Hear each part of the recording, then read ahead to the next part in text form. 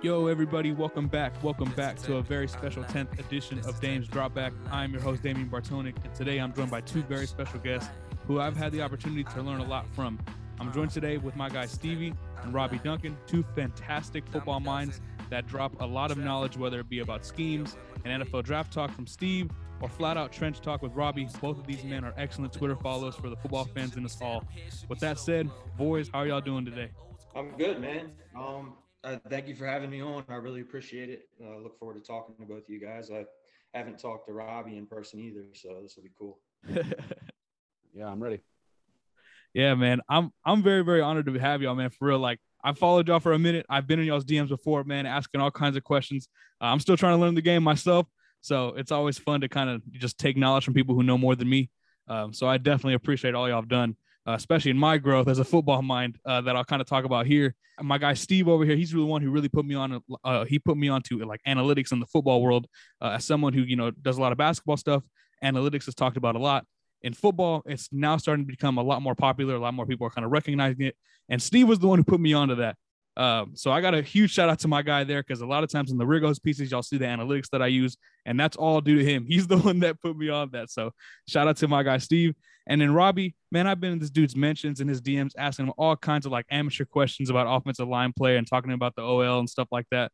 So shout out to my guy, man. I can't thank y'all enough. And man, I'm just excited, bro. So I think we're just going to start right now, right off the bat. Topic number one, we're going to kind of take this back to Sunday. A lot of people read my takeaways piece on Rigo's Rag, and not very many were happy. They said I was stupid because I said Heinicke didn't play well. So it was a matchup of David versus Goliath on Sunday afternoon. The entire team looked flat outside of two possessions. So how are you feeling about Washington collectively as a team? And after 3 weeks, which position group concerns you the most? And I guess I'll kick it to Steve for that one. Oh, I'm not feeling good. I think we clearly look like one of the worst teams in the NFL right now. There are a lot of bad teams. There are a lot of good teams. There's, the middling teams will start to shape out here soon. We'll see if we remain at the bottom. As far as like position groups, I mean, it's easy for us to point at the linebackers. And if you read my Twitter, I do that all the time. But it's a collective thing, man. From coaching down, it's just not looking too good right now. Even from a leadership perspective, coaching and, on the defensive side of the ball specifically, I don't know. They got a long way to go. Yeah, I'm going to piggyback off that. I mean, it's all looking bad. I don't know if there's one group that I'm more worried about than over the other. I mean, I think the offensive line's pretty much been the stronger standpoint so far, which is surprising considering how things were going through training camp with Cosme struggling in camp, and then he had his struggles week one. But since then, I think they've been pretty solid. Run blocking wise, they're getting recognized for that. Their PFF grades are high, depending on your perspective on whether those are good, valuable, or credible or whatever. But it's still good recognition regardless. So, I mean, the rest of it is not good. We have a front five with 4 first-round draft picks. A lot of money in assets been dumped into that defense, and the way they've been playing is just inexcusable considering all that's been invested in it and the talent that's there. So that's the biggest letdown right now, obviously. But I can't quite place my finger on why it's all going to crap right now, but it's just not good at all around. Yeah, and I agree with that too, especially like, Steve mentions the linebackers. It's really hard not to mention them primarily. It's it's not been very fun to watch. The offensive line play too, we'll kind of touch on that a little bit more later, but I agree. They've been a really solid group so far, especially the tale of Sam Cosmi has been crazy, right? Because week one, everyone says he's horrible. He was a bust. He should have never been picked. And then now we're here week 3 and you're like, oh man, no, this guy's kind of stringing together a couple of good games. And, who knows, maybe at the end of year 1, we're looking at him and he's like, hey, he's our second best offensive lineman. He's the third best offensive lineman on the team. So, I mean, I don't think that's bad considering where he started. For me, I think the one concern that I have is the kind of the wide receiver room. I'm a really big De'Ami Brown guy. I felt like he's a guy that can kind of really I thought he was a guy who can produce immediately. I don't think the reason why he's not producing is his own fault. I think there's times where, Heinicke's missed him, or for another reason or not, he's just not getting the football. And I still think he's a guy who can produce, man. I really, really do. But I think that receiver room in general, Terry's been great. We don't need to worry about Terry, but it's more so kind of everything else that I'm a bit worried about. But If y'all have any thoughts on that, I'd like to hear them. I'm a little bit worried about the group collectively, but Terry, I'm fine with, of course. I feel like a lot of guys aren't getting open besides Terry. Yeah. The ones that are, they're not catching it. Like Diami had a wide open pass Mhm. that he just dropped because he wanted to try to turn and make a play before he could secure the ball. But I think that's the biggest thing right now is seems like just not a lot of guys are getting open, either that or, Taylor may not see it all the way. I think that's been pointed out a couple times here on the internet. Mark Bullock is really great at breaking down that stuff. He's pointed out some things that Taylor may have missed. So it's not necessarily all the receivers not getting open, but a lot of times it feels like he's waiting for something to happen. Like, especially in that Buffalo Bills game, he was sitting there in the pocket a long time. Thankfully, he was getting a lot of good protection, but there was nobody. It seemed like nobody was open. I mean, the Bills wanted to take away Terry for the most part, and no one else was there to really kind of be a threat. So I feel like not a lot of guys are getting open personally. Curtis Samuel, he'll be back hopefully this week. Just get him some structured touches and hopefully eventually get some of that bracket coverage away from McLaurin. As far as Brown, I mean, he's a case study right now, and I think we knew that was going to happen. They didn't have a choice but to throw him into the mix early. The way he moves, he's so fluid, man, and his play speed's faster than his time speed, which was like in between 4.45 and 4.50, which surprised people because of his play speed. I just don't think they've tapped into that yet. I don't think that they've connected on a long ball. I know he's dropped one. He drew a pass interference the first game, but they're also not scheming it up to where he's downfield either. I think the second game he had an ADOT of like 2. Yeah. So it's just a mix of things, man. I think they're still getting a feel for it. The offense just the same as the defense, kind of. It's just top down seems a little weird, and I can definitely, the receivers do need more depth for sure. Yeah, I think we'll stop it there and go to our next topic. I know we talked about the linebackers a little bit, and I think we got to touch on them just a little bit more. A position group is, that linebacker group we're all a bit worried about and, down on after 3 games. Surprisingly, this is not the John Bostic fan club podcast. So if you're looking for that, you're at the wrong show. But coming into this year, I believe everyone thought the linebackers were the weak link of the defense. They kind of stuck their boots in the mud. That's Washington. And really, they only added Jamin Davis to what was, a weak linebacker room. Are you at all surprised that Ron Rivera is relying so heavily on guys like Cole Holcomb and John Bostic, despite their clear limitations? Go ahead, Steve. I'll let you answer that one. Not really, because I think Ron is infatuated with some of the guys that he actually likes. Like anybody he brings in, he likes. He brought him in for a reason. I know can't remember if he brought Bostic in for some reason, but obviously didn't bring Holcomb in. But he gravitated towards Holcomb. Holcomb gravitated towards him. He's even going on record saying, "Oh, he's underrated, this and that." He loves his guys. I mean, and I can see why guys in the past have said, "I'll go to war for that guy," because I mean, he loves them. And no, I'm not surprised. And he's going to stick with them because who else are they going to put in? Yeah, it's not good. Only adding Jamin Davis to that group is not really good enough, especially considering he's still learning the position and only has a year under his belt as a starting linebacker coming out of college. So, I mean, it would have been really nice if they had double dipped at that position. There were guys they could have gotten after they picked Davis that could have helped, like Jabril Cox later in the rounds after JOK got picked in the second round. I mean, they could have still gotten somebody that was talented or at least had some promise like Jabril Cox or others, but that they kind of seemed okay with what they had, and it's not really working out for them. So yeah, that's the interesting thing to me is I know Steve is he's mentioned this before on his Twitter about how for better or for worse, Ron really sticks with his guys. He sticks with the people that he likes, and right now it's not paying off whatsoever. I agree with Robbie's point that they should have double dipped. You can go through, I believe all of our Twitter timelines back then, if you want to go 4 or 5 months back, we were all thinking like, hey, Jabril Cox in the 4th round, like even in the 3rd round with like 82, we were like, man, you might need a double dip at that position. Like, that's really good value. And it's been really bad. I mean, even Jamin Davis, I think that's whenever it was back in March, whenever I started really mocking him hard to Washington and kind of writing stuff about him, where I was like, yeah, he's going to come along slow. Similarly, Cosme, another guy, but similarly, he's going to come along slow and he'll progress throughout the season, but it's going to take him a little bit.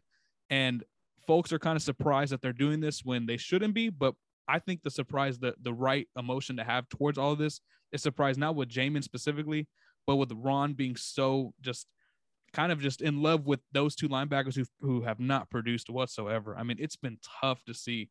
I believe Pete Haley said John Bostic does everything right before the snap, and then right when the ball gets snapped, he does everything wrong. And respectfully, I think he's not too far off on that one. But I think we're going to transition to topic 3, where, you know, we mentioned how poor the linebacker play has been. We saw Washington switch to a 5-1 for I think it was like 1 or 2 possessions. Immediately when they did that, Buffalo opted to run a much more high-paced offense. Just everything was quick passing. It was 1 second or less, it seemed. The ball gets snapped. Josh Allen just throws it immediately. And, we saw that, and it was pretty bad. I mean, the pass rush is non-existent at that point. If you're Jack Del Rio and Ron Rivera, what would you do to counter an issue that teams routinely go to, since they respect this Washington front so much? I mean, if I'm lining up. Sorry, go ahead, Steve. No, you go. All right. If I'm lining up in that front, it's for first down or red zone, and that's it. Because I mean, if we don't get a stop and they start going no huddle on us, then we're out of leverage. We got 5 D linemen rushing at a quarterback, and he's attacking us vertically. All he has to do is get rid of the ball really quick, and you're going to get gashed like that. He'll just surgically, methodically throw that thing down the field or attack you around the edge, because that's where the leverage is. So I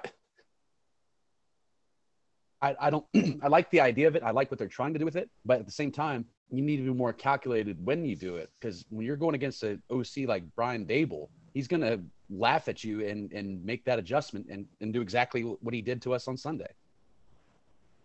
And I don't think they have the personnel yet for that, quite frankly. And it starts, at the linebacker and safety positions. I hope the corners get better, but right now we can categorize with them because they've been awful.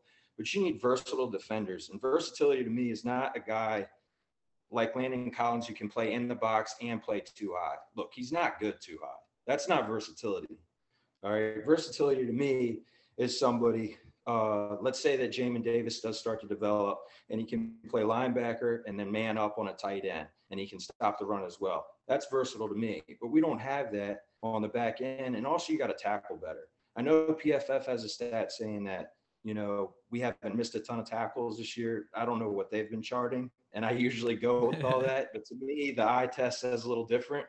And then the versatility thing is a mental thing as well, because you need guys that can speak and communicate no matter what level of the field they are.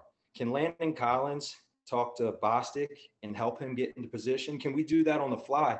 Because you're going to see hurry-up offenses on this team just based off of our linebacker play. And if you can't communicate, you're toast. And I think that's what's going on the most is there's no communication whatsoever. So, yeah, and it's interesting you mentioned that because I've written about that too in a piece. Is basically how they're just saying that there's no. I believe Nick Ackridge also mentioned this on my podcast. There's like no continuity. There's no communication. It's like this group is entirely new. They look all of 3 games together new. You know what I mean? And it's pretty bad. I mean, when you watch it, like for example, like William Jackson III, again, he almost gets it's his assignment.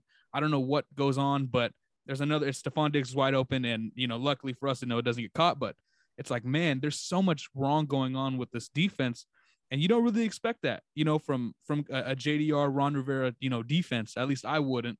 My question to follow up to that though is if they run that 5-1. Is there also a potential for Washington to basically get gashed on the run at that point too? I mean, with only one backer, you have 5 D linemen. If they once teams break out of that first level, it seems like a lot of times teams can go to that second level and just salsa dance into it like it's nobody's business. Is that a concern for y'all as well, or am I kind of off with what I'm saying? No, I mean I'd attack the edge, like run some jet sweeps, run something across, attack the edge. I don't think you need to. I think you can attack that however you want because you got 5 D linemen down. I mean, yes, we got some athletes at end with Chase Young and Montez Sweat, but again, you got 3 D tackles inside. The leverage would be to attack them outside and make them chase you sideline to sideline. That's what I would do. Do some kind of misdirection, anything like that to attack that 5-man box and then again, just keep going down the field doing that same stuff until they adjust or call a timeout. And nobody's containing right now. Neither of the edges are containing.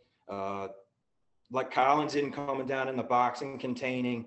I mean, they look awful. And yeah, attack the edges, and you get through that first level. Who's going to tackle at the second level? I ain't seen it yet. So Yeah, nah, that's what I figured. I was like, man, it seems like these guys, opposing offenses, once they go that, if they run it like really heavy, because a lot of people, and even me sometimes, like I'll fall into it like an idiot, but a lot of people are like, man, they should just run the 5-1 all the time, and I'm like, bro, there's a lot of times where I would think offenses are just gonna sauce it into the second level like nobody's business, 7, 8, 9 yards a clip, and like you can't win in the NFL like that. And not only that, too, this team is too talented, in my opinion, especially with that front. Yeah, they have some issues at linebacker. I know the secondary, they have a lot of stuff to clean up. But man, I mean, you're really giving yourself very little room for error. And for a personnel group like Washington has, that's really telling. I mean, it's very discouraging. But I think if they did that all the time, like I think there would be no hope in them getting any better than the 30th ranked defense in the NFL. Yeah, it's not good. Yeah. But I guess now we'll kind of switch it up to the offense. We've been talking a lot of defense. We'll talk about the offense now. Let's start with the signal caller, a guy that nobody saw coming prior to Washington's plethora of quarterback injuries last year and the whole Dwayne Haskins thing. I know, Robbie, I know you and Taylor Heinicke, that y'all had a strong connection back in the college days after you protected him there at ODU.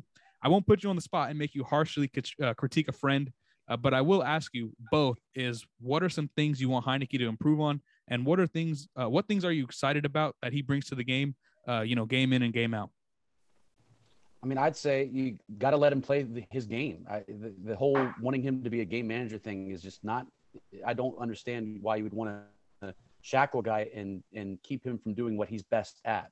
And that's the improvisational type of game when the play breaks down, get out of the pocket, make the play. And he's also been able to do some damage in the pocket. I don't feel like you need to hinder him. I mean, he may not be a long-term guy, but for the now, let him do what he's best at and let that help lead to wins. I don't think you need to do anything like that. Just let him keep doing his thing. If he gets hurt, he gets hurt. But for the most part, I think he's done a pretty good job besides that Bills game of protecting himself. At that point, he's just trying to make something happen. They're down big. If it was a closer game, then he wouldn't. I don't think he'd be taking those chances as much. But you can't shackle him and try to force him to be some game manager or stay in the pocket when there's a lane to run through. Like a great example was that first first interception. I mean, he had, tons of green around him. He could have run for that first down, I think. And I think Taylor Heinicke normally would have ran for that first down, but he stayed in the pocket. Are they really pushing him to stay in the pocket more? I mean, I feel like there's a lot of ins and outs to this that we don't necessarily know about. But I mean, for the most part, I think he's done a great job, and it's one bad game for him. I'm not going to say it was a good game or a not so bad game. It was a bad game. Every quarterback has a bad game. I mean, Tom Brady just lost and he'll tell you he had a bad game too. Didn't do enough to win the game. So the big thing to me is how do you bounce back from it? How do you play against the Falcons after that game with the Bills, and then go from there? So as far as Rivera's game management thing, I agree with Robbie there. Let the guy be himself. And I have a quote about all that, like a leadership quote. After this, maybe we can talk about it for a second. Let the guys let's do it. I'd like to see him operate more off play action, on the edges a little bit. But also when it's time to play within the structure, I'd like to see him play within the structure too. I know he missed a couple of deep shots, one to DeAndre Carter against the Giants, missed one against Buffalo. And, he's not turning the ball over or anything, so I don't understand the whole game management thing. But when he does get on the edge, I personally would like to see him pull it down and continue to run and do his thing. Now, I'd like to see him protect himself better. He did on the run a couple times try to jam some passes in there. Maybe that's what Rivera's talking about, calculated risk-taking, whatever. But let him be himself, man. Yeah, for sure. And before we get to your quote, I'll kind of just leave it my opinion at least. I think I agree with a lot on this because I understand the game manager thing, but like normally people who are game managers, like that kind of best fits what they do. Like whether it's Alex Smith, Teddy Bridgewater, like that's kind of them. That's their game. That's the best role for them. I think with a guy like Taylor Heinicke, like y'all was saying, you kind of just got to let him be him. You know what I mean? And you've had guys like John Keim who've said like they like him because he can go through his progressions. He can do this. He can go. He can run. He can do this, this, this. Well, like let him do that. And I agree with Robbie too. Like it is kind of weird. It seems uncharacteristic for him to like sit in the pocket on that first interception when there's so much green grass in front of him, which I mean, kind of, I haven't really thought about it much, but maybe there is something going on just because that just seems so uncharacteristic. Like, and then we see later on in the game too, he gets crushed when they're in the red zone. He goes on, he runs, he gets outside of the pocket, he runs, and he gets hit by, I forgot who hit him, but it was like, man, it just seems like it's just weird. Like he wasn't comfortable at all. And I know Ron talked about this being a measuring stick game. I don't know if maybe he's telling him prior to the game, like, hey, kind of take what they give you. And that's basically it. Just play within this role and you'll be fine. But I'm now that y'all mentioned it too, I can definitely see that. Now, Steve, I want to go to your quote. Go ahead and hit us with it. Real quick, didn't they call a QB sneak at one point? Oh yeah. Oh yeah. What? Yeah, that's yeah. That's not his game, man. Man. All right. So the other day I was listening to the radio, the broadcast. I didn't get to watch the game initially. I was watching on listening to the broadcast. T. Hall said, these guys are playing like robots. The scheme isn't an issue. These guys are playing like robots. So I took a leadership course and I remember a quote, and this is paraphrasing. I did write it down on a notepad right here. When you're micromanaging, there becomes a level of indecisiveness among your workers or your players. To you, it looks like lack of accountability or immaturity, but it's really on you. Your employees are going to stop being creative and micromanage themselves. It sounds like robots. And, Ron Rivera, since the offseason, saying these guys lack maturity. So I'm thinking like these guys aren't playing with any swagger. Now Heineke's played with some swagger. We got to admit that. He still had that juice, to the pylon and all that. But William Jackson looks like one of the best or one of the worst cornerbacks in the league right now. Yep. I mean, so let this dude shadow. Let him play man to man. Let him get his swagger back. Poor Kendall Fuller can't do anything because his linebackers are terrible over the middle. So when he's passing guys off, he's getting charted for that shit. Can I cuss? Sorry. Yeah, you're good, brother. You're good. You're good. Cam Curl's not on the field enough. Let him come in, play with three safeties. I don't care. Get him on the field. Let him play with swagger. It seems like we're so by the code here that everybody's being micromanaged and they're sitting or turning around, looking around like, what do we do? How do we do it to make him happy? And you're taking away from the creativity. So my question is what happened to the press man look that they were trying, at least on paper, were trying to set up, right? They drafted St-Juste, who's more like a long press guy. He's not necessarily a shadow guy, and William Jackson's got length to him, and he's been, that's where he's best at. I thought we were trying to set that up, but it still seems like we're off in coverage and we're playing deep in zone instead of trying to get up in their face and set up put the pass rush in a better situation. That doesn't seem like, it's like they've decided, we don't need to do that. Yeah, anymore. Let's pay William Jackson money, get everybody excited, and bring them in here and let them play off cover 4 all the time. I don't get it. It's just, and it doesn't pair. I thought they were going to pair that with our pass rush. Get in their face a bit. Knock off a second right there. Boom, stuck at the line of scrimmage, and there you go. And that's what I'm talking about. Is you can't blame any one level. It's so, like Kendall Fuller, for example, just like I said, it's so hard because all the pieces are in place. Kendall Fuller's better than that. We know that. Yeah. Yeah. And it's interesting. That's a very good quote. And that's a very good, I agree 100% with all of that. And the reason why too, another thing is interesting that y'all mentioned that. I thought they were going to play a lot of press man as well. St-Juste in college was pretty solid at that. That was kind of like the one, obviously the athletic profile was awesome, but that was kind of his best tape, was that press man, that man-to-man stuff. And it's like, what are we watching? And not only that too, I agree as well. William Jackson III, like, let's play our guys to their strengths here now. And then we got a Cam Curl. I mentioned it on Twitter that basically last year he played a lot of snaps in the slot. This year it's like box free. That's it. No slot. And I'm like, put the man in the slot. He was really good against tight ends last year. And that's why I'm like, it seems like they want them to move as one unit within the confines of their scheme. But last year, they were kind of letting everyone play free within the scheme, if that makes sense. This year, it's a lot more structured, but not in a good way. It's like everyone's playing in this specific role, and constantly you hear Ron after the game, we're undisciplined, got to do your job, and this isn't Bill Belichick do your job stuff. This is like, man, there's like a serious sense of like uncomfortable play when you watch this team. And it's interesting that y'all mentioned that as well, because Kevin Sheehan said on his show the other day that kind of there's two routes these coaches can go. They can either do this, or we're going to get people who can, or they say, no, we're going to actually tailor the scheme to our personnel. And I feel like that the second option is what they need to do. And it's really just surprising, man, because obviously like we're not coaches and stuff like that, but you would think like this is kind of like not too complicated. You know what I mean? Like, I don't know. I know there's more that goes into it, but I mean, what's the counter to a good pass rush? A quick passing game, right? And that's exactly how the Chargers attack this. Same thing for the Bills and the Giants too. I mean, they were doing quick passes. They were getting rid of the ball. And what's the counter to a quick passing game? Play up more, press them. If you want to, you don't have to be in man the entire time, but just play up more. Make the quarterback look for something. Make him think. If you're just backing off and letting him, oh, here we go. There's my quick hot route. That's what they're going to do the entire time. They're going to take what they're given, especially when you're going against good quarterbacks like Allen or Herbert. And they made Daniel Jones look good, and he's not good. I mean, I saw what Atlanta and Denver did to Daniel Jones, man, and it's just looking back on it right now, it doesn't feel very comfortable, especially with the talent we do have in our starting personnel. It's just like that ain't going to get better this week against Matt Ryan, folks. I can tell you that.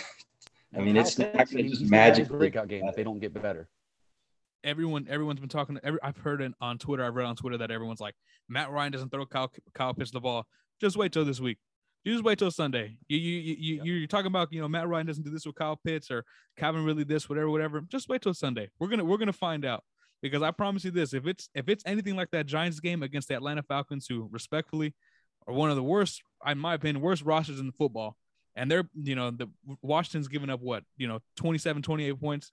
We gotta really, if it's already not serious right now, it's even more serious after the Sunday. So we're going to find out a lot this Sunday, in my opinion. This against the Falcons, we're going to figure out, kind of the trajectory of this team long-term after normally it's a quarter of the season, but it's like, man, we're going to find out. Something's going to happen. We're going to learn today. That's for sure. Mm-hmm. But let's go to topic 5 here. I know we were talking about offense, and we go right back to the defense, man. Just it's so hard not to, right? It's just so difficult not to. Let's talk about, the Washington football team's offensive line. It's a group that I believe we all had respect for, and we're excited about going into this season. After 3 games, how do you feel about this unit, and who has surprised you the most, whether it be good or bad? I mean, I think overall they've been the bigger bright spot of the offense so far, besides maybe McLaurin and Antonio Gibson. Obviously, they're our biggest playmakers. But, I mean, Taylor had all day, I thought, against the Bills. And I was concerned about Cosme versus Epineza, who from the prior weeks before looked like he had become a Bosa brother. There were some highlights I've seen in some moves that he was doing that looked like Joey Bosa, and that had me concerned, but he handled it very well. I think you got to give Cosme a ton of credit for how he did and how he's improving from that week 1 game against Bosa. Besides that, I mean, Eric Flowers, I know that's Steve's favorite player on the roster, but Flowers is looking solid. I mean, the screen to Antonio Gibson against the Bills, I mean, he was there. He opened a touchdown wide open because of his block, and he's being a bruiser in the pocket in pass pro. I mean, I love how he's playing, and I think Leno, however you pronounce it, I think he's doing a lot better than I thought he would do. He kind of seemed like a run of the mill, maybe a bit of a downgrade from what we had before, and I think he's playing pretty solid overall. So I think there's a lot to work with and be happy about with this line, especially as a run blocking team. And I think that's what our identity is. You look at those grades, I mean, there's solid run blocking numbers across the board. Make that your identity. Pound the rock and run some play action with Taylor. Let him use his legs. That's my 2 cents there. Offensive line's been a bright spot for sure. To be honest with you, I don't like when I'm watching the run game, I'm watching the running back, and I don't really run it back and watch the offensive lineman. So I can just give you quick thoughts on what I see during the game. I love Eric Flowers in pass protection. I've always liked him in pass protection, at least, at guard. And he's just one of my favorite players to watch, man, because he's the first person to help the quarterback up off the field. He's the first person in the end zone. And it's hilarious. Me and my friends, when we're at the game against the Chargers, I said, just keep an eye on Eric Flowers. And it'd be like a 3-yard catch or a 17-yard incompletion. And he's downfield helping people up. That's why I love him. It's fun to watch. On the other hand, we got Brandon Scherff, who's hurt again, which, I'm sure he'll play this week. But kind of bothers me a little bit. Happens all the time, it seems like. And then Cosmi, like I said, I don't watch a lot of the run plays, so maybe my vision of Cosmi is a little bit skewed compared to everybody else's because he's been dominating the run game. So, but it's great to see him come along as well, because when the pick happened, I wasn't too sure about it. So, yeah. I'll follow up before our last topic on the Brandon Scherff really quick. But it's interesting that, kind of speaking of Scherff, if you look at the advanced numbers, whether it's PFF or the hurries, anything you want to look at, Scherff's actually been probably like not the worst, but the second worst lineman on the roster right now. Sam Cosmi's done, really well according to PFF after his first week. Charles Leno had a really good game last week. Eric Flowers has been good. Chase Roulier, no one ever seems to talk about him. He's been really solid as well. But Brandon Scherff last week, I believe he had 3 or 4 hurries or pressures given up or something like that. And when you look at those kind of numbers, yeah, he's kind of been really like up and down. It seems. I know we're only 3 weeks in, but he's kind of the all-pro. He's the guy that you're expecting to be, the best lineman out there. And he's been overshadowed a bit, in my opinion, by some players. I want to ask, though, to follow up. Speaking of Scherff, Ravi, I know you're an offensive lineman guy. Steve, I know you like the analytics, the numbers, all that stuff. Are you going to pay Brandon Scherff after this year? Do y'all think they should? No, because he's if he was 26, maybe. The age is the huge thing too. And I got to tell you, man, he's always banged up. I wonder if he's hurting all the time. Some of those big guys are hurting all the time, man. Knees, he's had a pec, shoulders, So, you got to let him go, and you got to get. And it almost, I was thinking about this today. It feels like a Kirk Cousins thing where we should have probably gotten compensation for him last year or something. But then we held on to him because he's kind of good, or he's really good. Obviously a different position, but that's the way. And seeing him go will be difficult too, because he's been through a lot of crap here. When we got him, we thought this was it. All right, here comes the bully. Yep. I got a question for you, Robbie. Yeah, go ahead. Are we running a lot of power man up front? Because it looks like to me that these guys are just being asked to brawl up front. It doesn't seem like a lot of like outside zone or anything like that. Yeah, it looks like gap scheme and probably some duo. I think duo has become a pretty popular concept too, which is basically power but no polar. It's just double team blocks all around the board, and it's supposed to be a simple one read play for the running back and that. But I think it seems like to me it's a lot of gap and power and downhill stuff, and then the occasional outside zone or outside sweeps, stuff like that with the puller running outside. But I think I think Scott Turner likes to really run it more gap scheme stuff than the regular zone. I don't really see a lot of zone going on, which they should, because I feel like you could use the read option with Taylor here and there as a wrinkle because of his legs. What I'm thinking. You just Yeah. You adapt right now to it. And McKissick, I know he can run it real well. I'm a big McKissick fan, but with Gibson emerging, it's hard to really get him on the field, I suppose. Well, shoot, use him as a big slot. You can. Scott Turner was supposed to be this guy that loves positionless football, but he hasn't really shown a lot of it. I feel like, when's it coming? There's a lot of movement going on, but none of it's deceptive to me. No one buys the movement. I feel like we run a bunch of jet sweep looking things, and we never give it away. If we do, we give it to Cam Sims, which was a good run, but that's why I guess it worked, because they don't expect Cam Sims to take a end around jet sweep type thing. So I don't know. I just feel like there's a lot of hype behind what he wants to do, but he's not actually doing it. And it's interesting you mentioned that too. I've been saying that a million times. It's interesting. But it really is. Y'all are making some good points here. I was watching the QB school video today on Heineke's kind of Giants game. And that exact thing y'all mentioned. It's a lot of motion, a lot of like sweeps, whether it's like Adam Humphries or something like that. But like they never get the ball. And to follow up on that, does that worry you a little bit about kind of the Curtis Samuel edition? Like, does that worry you that they might not use him exactly like how you would think? Like, they might not use him, to his versatile skill set. Because I mean, we're seeing it now. I mean, they're not really doing anything crazy to start.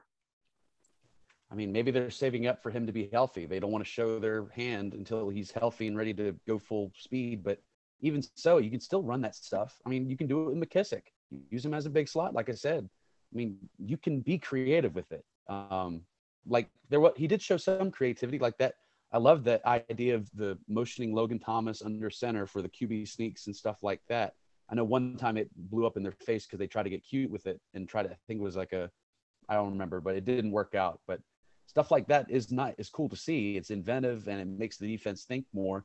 But yeah, it's weird. Are you going to do it when he's healthy? That's what I don't know. That's a great question. So Curtis Samuel, we got to see him with Norv and Scott Turner. Scott Turner had 4 or 5 games with him. Norv had the rest. They used him differently than Joe Brady did last year. Joe Brady did a lot of lower ADOT stuff, and he's really good in that area, obviously. He had a career year last year. But what's interesting is the Turners, they use him downfield, and I think he's going to take on that Brown role. And I think he has the ability to do that. And I know he's a little smaller, but they're just shorter in stature, really. But he can win. He can stack. He can win deep. He can win shorter area of the field, intermediate. So it's going to be huge to have him back because once he takes the top off one time, it's going to start breaking things open, not just for Terry, but for Thomas too. So just having him on the field is going to be good. But Scott Turner can't screw this up, man. I'm going to circle back to real quick back to Sheriff because yep. I'm going to give my 2 cents there. Yep. No, I don't think we should repay him or keep him at this point, and that may be shocking to some. But in the grand scheme of things, I've been watching him for a long time since he's been here. He's a great guard at times, but there's other times where I feel like he's just taking a play off, or he just seems to be going through the motions. Maybe that's just me, but there's times where I'm like, where's this dude that came out of Iowa that was mauling everybody every play? Just was relentless effort every play. But I haven't seen that consistently.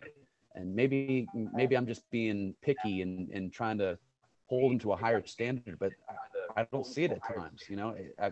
Some of the plays where he gets beat, it looks like he's just kind of taking it easy, and then he just, I guess I did get beat, kind of thing. And his body language isn't always the greatest too. He kind of just moseys.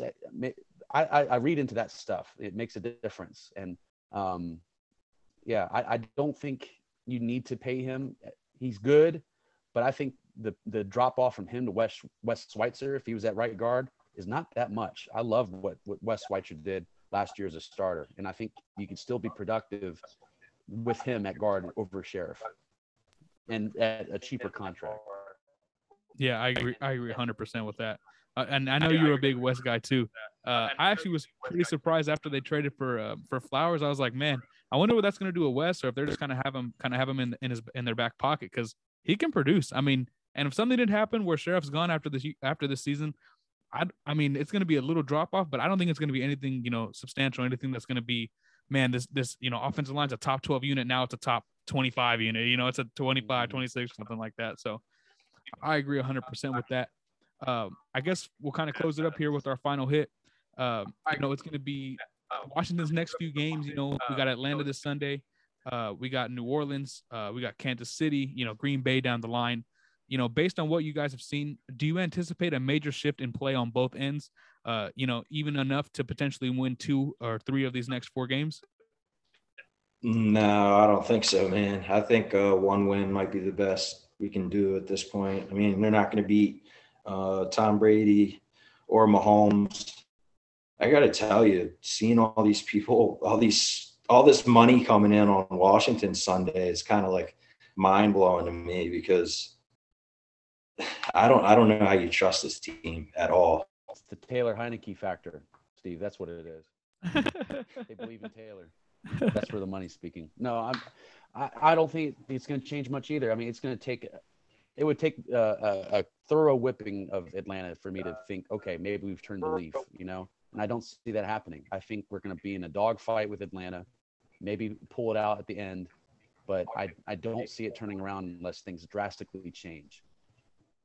Yeah, I think, and I was actually on the phone with my friend the other day, and I was telling him, like, man, I think if they can, like, I agree too. Like, they'd have to really smack Atlanta by like 3 possessions for me to be like, okay, maybe they've turned over something new, and they create a couple turnovers. The defensive line gets home 3 or 4 or 5 times or something like that, for me to change my opinion. But I'd be shocked, with New Orleans coming down, Kansas City, with them winning more than a game, out of that. It's going to be really tough, and this team's given us no reason to believe any further than that.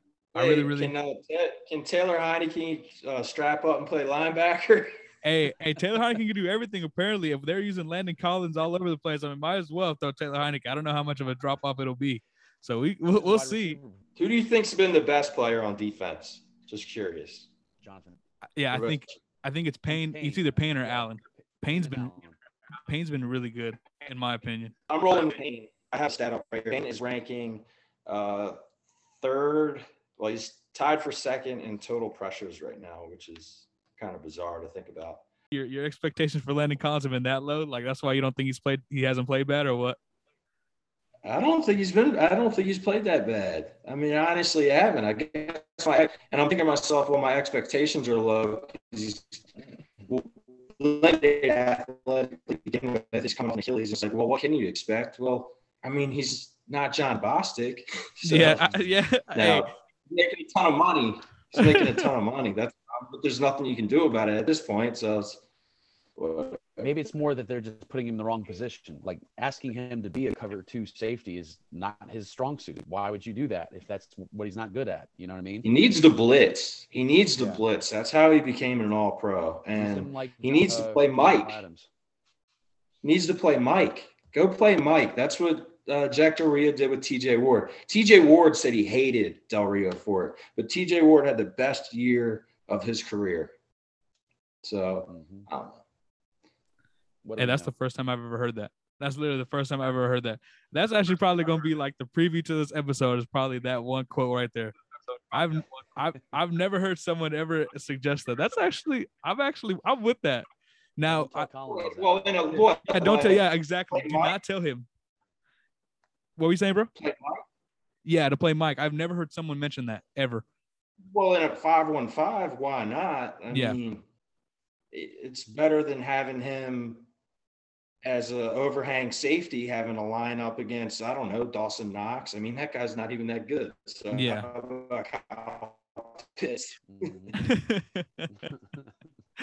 But alrighty, boys. I think we're gonna tie this one up, man. Thank y'all for joining me. I appreciate y'all very, very much. And I hope to do this again in the future. Before we go, though, let the listeners know where to find y'all on all social media platforms, and we'll get out of here. You can find me on Steve WFT on Twitter, and that's about it.